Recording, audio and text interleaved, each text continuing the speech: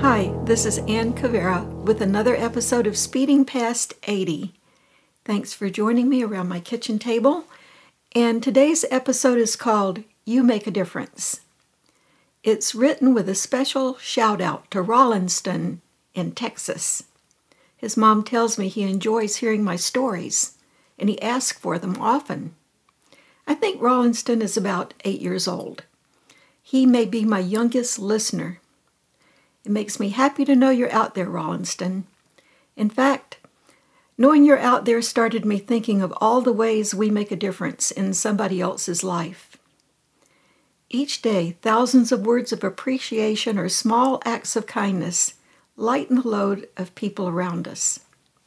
For instance, yesterday a friend was in the grocery store, and when she checked out, she noticed the cashier had forgotten to charge her for the case of water on the bottom of her cart. So, being an honest person, she went to the customer service desk and explained and asked if she could pay for the water there. The man at the desk seemed shocked. He thanked her for her honesty. He said, "I've got a coupon right here I'm going to use to give you a discount on that." And it was a hefty discount, too. Well, my friend's life is hard right now, but his small act of kindness made her happy the rest of the day. You see, the problems in the world seem so big that sometimes it's hard to see how our small efforts can make any difference. But there's another way to look at this. You see, in every war, there are secret underground fighters. The fighters work behind enemy lines in hundreds of small ways so that goodness can overcome evil. Only two things are necessary to be an underground fighter for goodness. First, you have to have an open heart, one that's focused on love, joy, hope, peace, the things that really matter. Second, the person who wants to do good has to have sharp eyes to notice when another person needs a smile, a word, or a small gesture. The truth is, the great goodness that is in the world comes from millions of people whose names are never known. Often these underground goodness fighters prefer to stay anonymous. So, Rollinston, here today are 10 small things any of us can do that cost absolutely nothing, but will add joy to someone's life. You know those coupons that come in papers or in the mail? Look for the ones for diapers. Cut these out, leave them on a grocery store shelf, right next to the diapers. Some young parent will silently thank the person who left that coupon. Or make a few cards with words of encouragement written inside. Take these to a food bank. The food bank can include your encouraging cards in some of their bags of food. Take time to get to know a schoolmate who doesn't seem to have many friends. Write a thank you note to a postal worker or paper carrier. Here's an easy one. Learn at least 3 good jokes to share with someone who might need a laugh.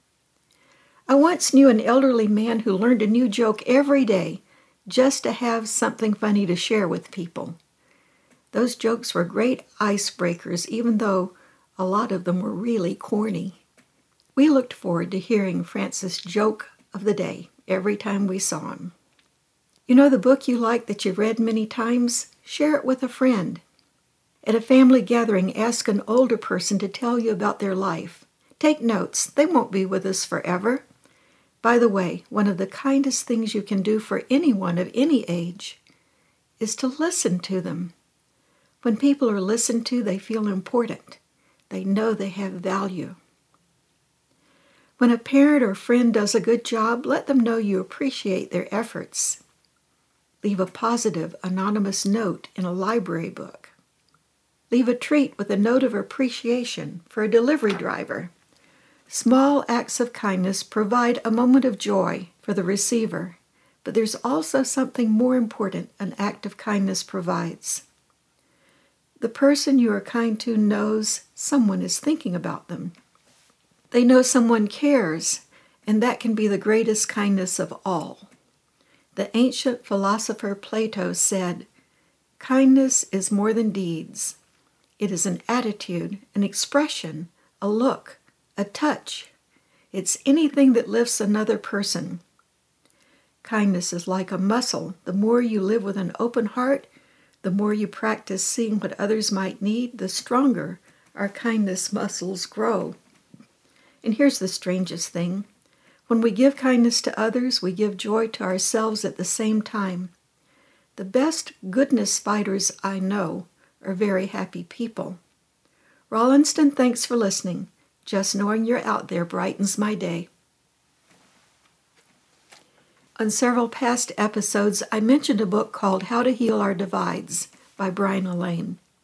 This is a wonderful book that takes a clear-eyed view of today's problems. Workers, writers, and thinkers offer solutions that are already working and need to be spread in a grassroots effort to heal our culture. If you've already read How to Heal Our Divides, you'll want to get a copy of Brian's new book, How to Heal Our Divides, Volume 2. This is a handbook for those of us who believe in the power of love and understanding. It's a book for those of us who, whatever our stage in life, are determined to leave the world a better place for the generations who follow us. Thanks for listening. We'll meet here at my kitchen table next Tuesday for another episode of Speeding Past 80.